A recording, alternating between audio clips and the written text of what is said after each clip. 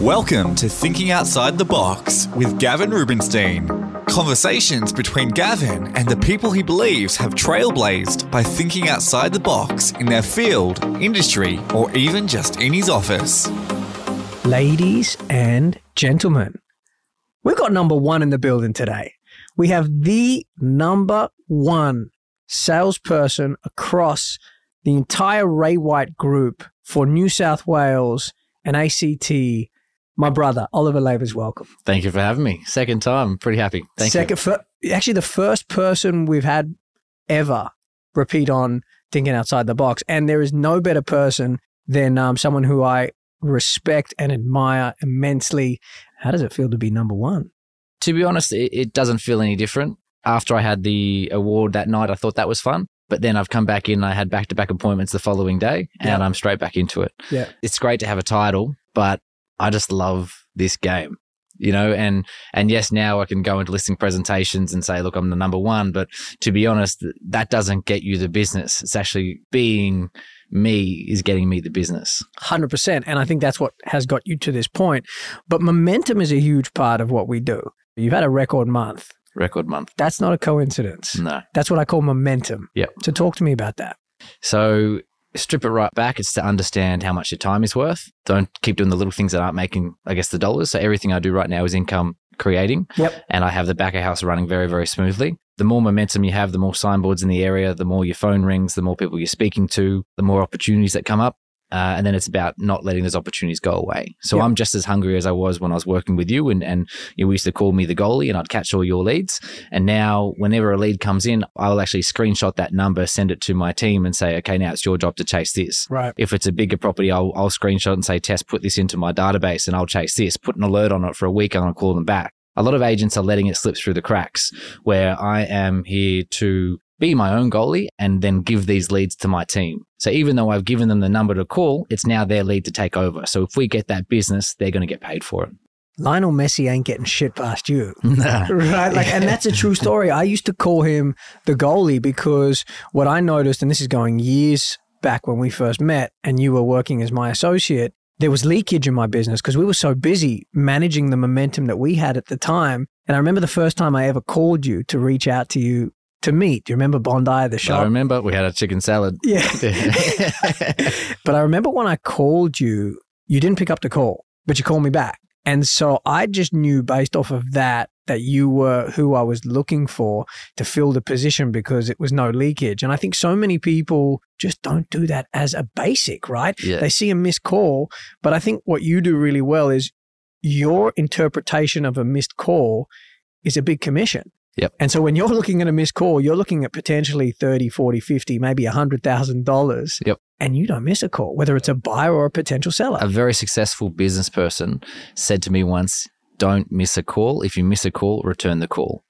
And ever since he said that to me, anyone that calls my phone will get a call back. What really frustrates me if I get a call and I miss it and it's no caller ID. Yeah, it's annoying. That's really annoying. That frustrates me so much because it's like, what if they don't know their phone's on no caller ID and they think you haven't returned my call? That's on me. That's also me overthinking. No, but that's a good thing. I mean, that's obviously why you are where you are. But this is one example of a lot of little things that most people, for some reason, don't get right. And I know you and I mean, we're different in a lot of ways, but then we're similar in a lot of ways too. Work ethic is something we have always been able to relate to each other on. And also our belief that if you can't get the little things right, you're going to struggle getting the big things right. Yep. And I think that's so important and a good place to start and unpack. You obviously return every missed call you get. What are the other little things that you do in your business and have done in your business over the course of the last 10 years that has made you this 10-year overnight success? Yeah, 10-year overnight success. Love it. And that's the truth. This hasn't been a quick journey for me. Yeah. Right now, people are starting to see my name and it's getting bigger and bigger, but really I'm doing the basic things I've been doing for 10 years. Yep. Right now, it's just for me understanding myself as who I am and who I want to be as the agent. It's the 10 years worth of work that is getting me here. It's the relationships that I started calling 10 years ago and now I've spoken to them 100 times. And now when I call them, they say, hey, Ollie, what's up? And it's like I'm talking to friends. It's like people are still cold calling. Well, since I've been doing it for 10 years, I don't make cold calls. I'm calling my friends every day. Yeah. And that's what I find. Like I feel so lucky to come into a job, and I laugh with people. Like the vendors last night, they're in Israel. I sold their property. I'm laughing with them. And what I've learnt is no one can have standards higher than me. Yeah. And standards higher than you. Yeah. And that's what I have Tess on my team, and I'm glad that she has very, very high standards as well. Everything is done perfectly. The signboard go up the right day. Yep. If we say it's going up Tuesday, it goes up Tuesday. It doesn't go up Wednesday. Yep. If you can't get that right, what else is going to go wrong? Right. Right. So you do what you say you're going to do. That's number 2. Yes. Right. And even if you think it's the smallest little thing, it could be the biggest thing for the vendor. Sure. I've recently got a property we're working on at the moment where there's some mulch going around the pool. Right. The mulch going around the pool has dirtied the sandstone. Mm-hmm. Now, for the average person, they would be like, oh, that's not going to be a problem. Don't worry about it. We'll just, brush it off. Yep. But for this owner and for me, that is really frustrating. So right now at 8 a.m. tomorrow, I've got my house washer going over there to clean that sandstone that no one else is probably going to realize. Yep. But the smallest little thing for that vendor could be the reason why they're not selling. 100%. So I remember the talk that you had at ARIC years ago. Yes. I do a lot of self-work and I listen to podcasts. I do it all, right? But you said it's all about closing the doors, closing the excuses. Yeah. So you're going down the corridor and close that excuse, close that excuse, close that excuse. If you leave one door open and you're coming to decision time and you've got the offer on the table you believe they should take, but that signboard went up on Wednesday instead of Tuesday, well, then there's hesitation to sell. Well, you're giving them an excuse. And by the way, I think I stole that from someone. But it is gold. I mean, it talks about this concept that, particularly when the market gets tougher, and the market is getting tougher, that detail matters. And detail matters to you, right? And the concept is you're walking down a corridor, and on the other side of the corridor, you've got all of these doors that are open, and your job as the agent is to close those doors. And the interpretation of those doors are excuses. But if you don't give them any excuses, once you get to the end of the corridor, you're in a position where you do become their trusted advisor, and they will listen to your recommendation. No different to an accountant, a lawyer, a doctor, which, these professionals who are representing have in their life and are very used to dealing with. So you say you always call people back, you miss the calls. You say that you do what you say you're going to do. You say that the detail matters. What else? Put your name out there as much as you possibly can. For the last 52 weeks, every week, Vaucluse has received a DL drop from me. That could be $30,000, $40,000 worth of marketing, but that's one sale. And then how many sales have I got off the back of that? There's Facebook advertising, there's Instagram advertising, everything to get my name out there I've been doing. And how I've been doing that is listening to podcasts, YouTubes, what's been working for people out in the western suburbs, what's been working for Gav, what did Gav used to do when I started working for him. For example, when I first started working with you until we got going together, you used to, for the bigger properties, only put your name on the signboard. So therefore, I'm putting my name on the signboard. And until my team gets going, and to be honest, until they earn it, because we had to earn it. We had to earn second contact. You came up in a school of hard knocks with me, brother. Nothing was easy for you. That's what turns us into these animals, I remember Kai and I used to fight for second contact. And there was no management fees. There was no pay for it. No. It's just we understood the value of second contact. Second contact would bring leads. It would bring exposure. I would call around every one of your listings like it was my own. And I'd say, I'm working with Gavin Rubenstein. We've got this property. You should come through. You should come have a look. And I've been doing that for the last 10 years with every single property. Right. And it's just snowballed, right? And essentially gotten to this point. Did you ever think you'd be number one? Never. Right. Look, the goal was set last year when I got number 5.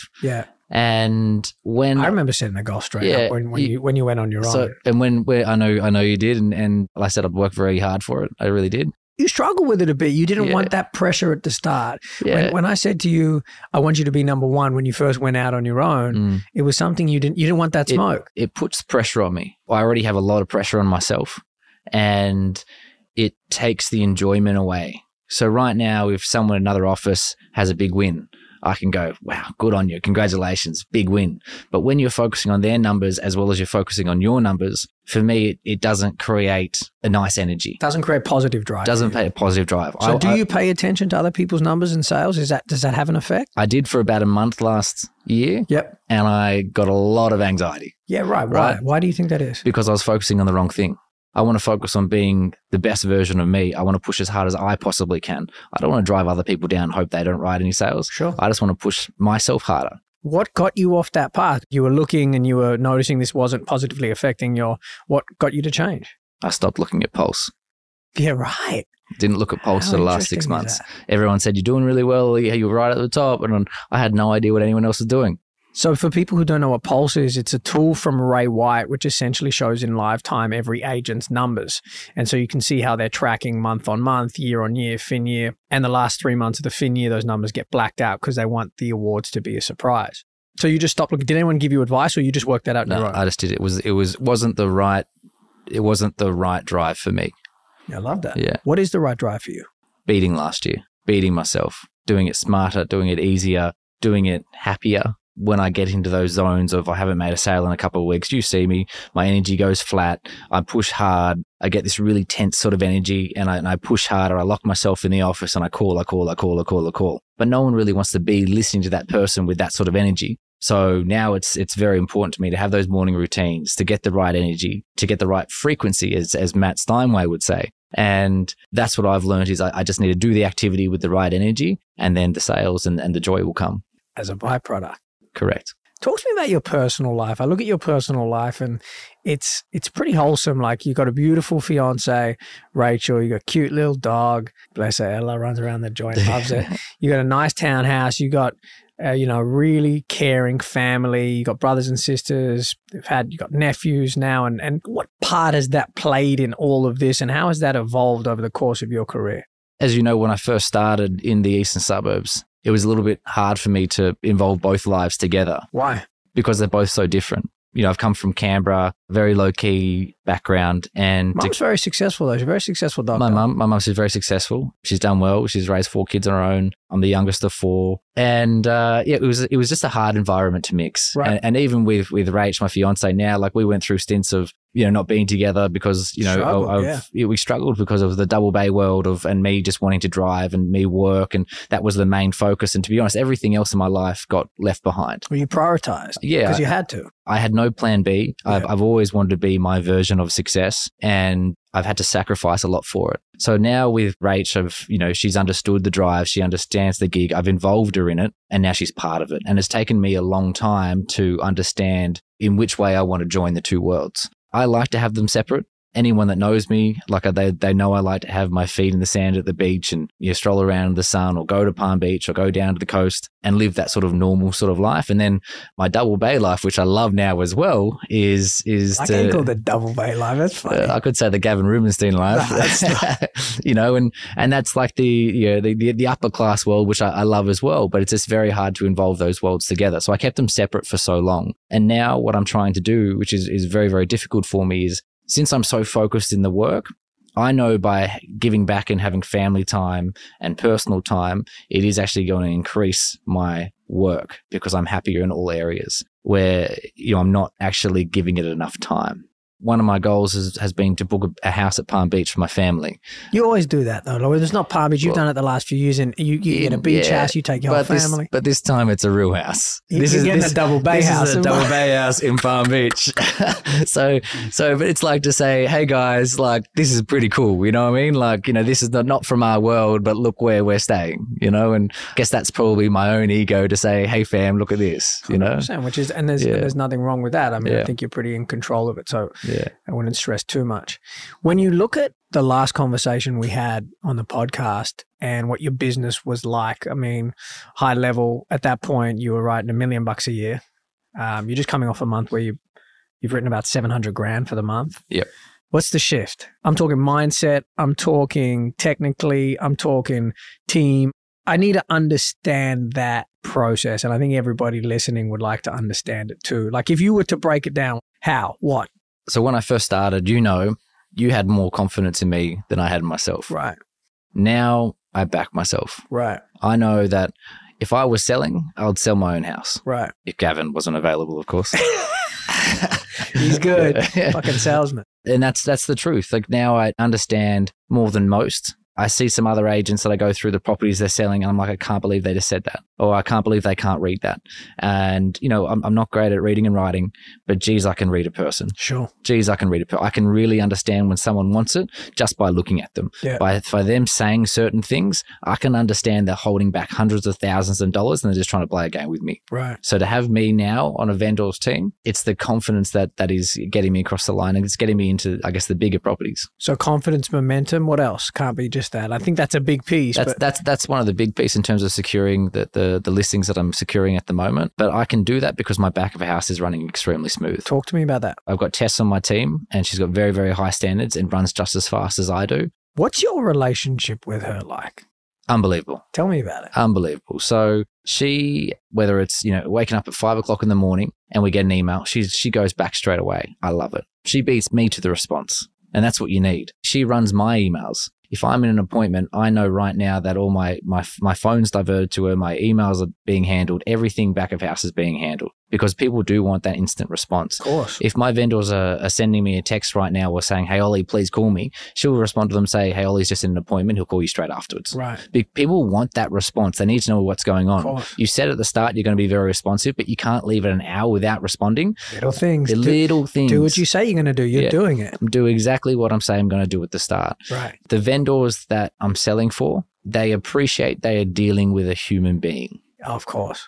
In our business, that shit will never get automated. And I think at the moment I've got some sellers that have been pretty pressured to sell. Mm-hmm. Where I need to work now is separating myself, because I actually genuinely care for these sellers and the situation they're in. But then I've now been started to taking on, and I'm feeling just as anxious as they are. You're going home feeling like you have to sell. Exactly. I'm going home like shit, I need to sell. But to be honest, but that's now where I have to work on myself to lessen my stress load. To disconnect it a little bit, because now that's sort of impacting into my personal life. Yeah. So that's my work I'm trying to do at the moment. You now have genuine belief in who you are as an individual, and also what you bring to the table in terms of value. You're talking about you being a big asset to someone looking to sell, being able to read the play. Obviously that, is very, very relevant with regard to dealing with buyers too, which I notice and see you do very well. You've done that very well for the course of the last 10 years. You say you've got the back of house and your team in order. Yep. Right. How important, you talk about Tess, and I know Tess, and she is premium. She is A+++++. And it has changed your business. Yep. Right. And we've always spoken about this idea that with consumer expectation in 2023 and beyond, one person just can't do it on their own. And you went through lots of EAs, and they weren't right. So it's clear that finding the right person who has the same standards as you is paramount. Very important. Very important. What do you feel about some of these guys who have come through as EAs and thought you were crazy, you were obsessive, you were unreasonable in your standards, now obviously finding the right lid for the pot and having the huge success you have had? And what would you say to agents who are struggling to find that right person? Because it ain't easy. It's not easy. And look, I've had about 16 interviews in the last 4 weeks to hire an associate. Wow. Because I don't want to have that huge turnover that I've been having. Yeah. I speak to Tess and I go, Tess, is it me? Am I the one that's, am I crazy? And she goes, no, you just know what you want and your standards are extremely high like us. Yeah. We hate when someone can't do their job. We hate when a tradesperson can't turn up on time. We hate when the signboard installer can't follow instructions and put the signboard in the wrong spot, because it comes back on us. Do your job, people. Do your job. It's not that hard. So it's extremely important to find someone that is going to help your business. How do you find them? You just got to keep going. You got to keep positive. You just got to go through. You get better.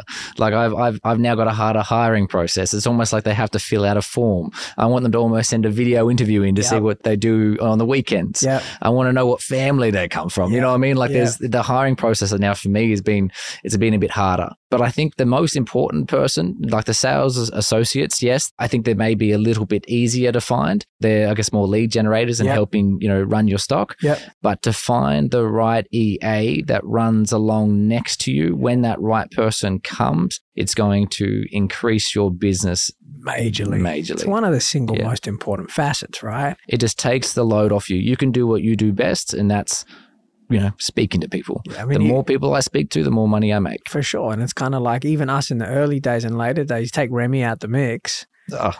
World would have been different. I love Remy. Take Shani out the mix. Now, love Shani. World would have been different. Even Monty now, who has started, right? And you saw, because Remy's part-time looking after a beautiful little baby boy.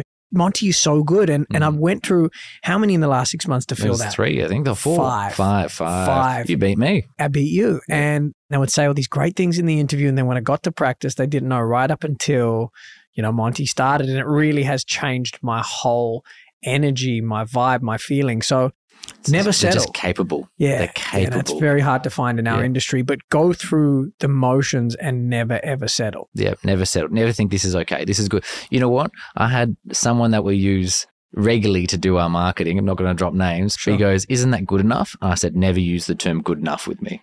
I love that. What's next for you, man? I'm pretty happy rolling as I am. The numbers are growing and getting better and better. I'm dealing with the people that I want to be dealing with. The price point is growing. Right now it's, if it ain't broke, don't fix it. I've got financial targets, financial goals. I'm at a spot now where I never thought I'd be. So I'm taking this moment to be grateful. I have a lot of gratitude for this industry. You got no kind of set focus on what's next, what you're targeting, what you want, or you do, and you're not telling us. Yeah, well, I know what I want. From the first day in real estate, I've always known the ultimate goal. I like leadership. I like training people. Just like you, I like running an office. So I think one day it would be owning an office. And on a personal level? Personal level, I've seen a property I want to buy. Right. You know how I love Palm Beach? Yep. This is like a Palm Beach house, but in the eastern suburbs. Yeah, right. Yeah. So therefore, no more trips to Palm Beach. I've sort of got to come to household Lavers. Just save some money on the Palm Beach trips and just invested in a new mortgage. Exactly. If someone is listening, and this is a 2-part question, who is a successful agent, but they're struggling to get momentum, what's your advice to them? Cut out the bullshit. Like, we have people that are still writing their own copy. You know what I mean? Like, what are you good at? What do agents do? We talk to people. We negotiate. We list property. Understand what you need to do and don't need to do. Look at some people that are doing much better than you and what is their day-to-day look like. They're not going to photo shoots. They're not writing their own copy. They're not looking at the ads. And maybe this comes down to have a very, very good back of house, but focus on what you do best. And that is listing and selling, prospecting. That's what's going to be bringing you business. Don't focus on the little things. We have a lot of people that come and go into real estate. And this is what I understand now is they go, they've been working real estate for 15 years and they're earning the same amount of money. Well, if you're earning the same amount of money and you've been doing it 15 years, you're doing something wrong. 100%. A lot of people waste energy in our game. But I'm like, analyze your business. Yeah. Like if I'm having a weak month, what did I do 90 days ago? Oh, that's right. I was overseas. Oh, I didn't prospect. Like I analyze absolutely everything. Why am I feeling like this? Oh, that's because I had a couple glasses of wine last night. Why am I feeling like this? And I actually analyze. Look, I'm an overthinker and I think a lot. But it's a great thing for you because look at where it's led. Yeah. Yeah, so I think people actually need to look at the inside and say, what do I need to do differently? Yeah.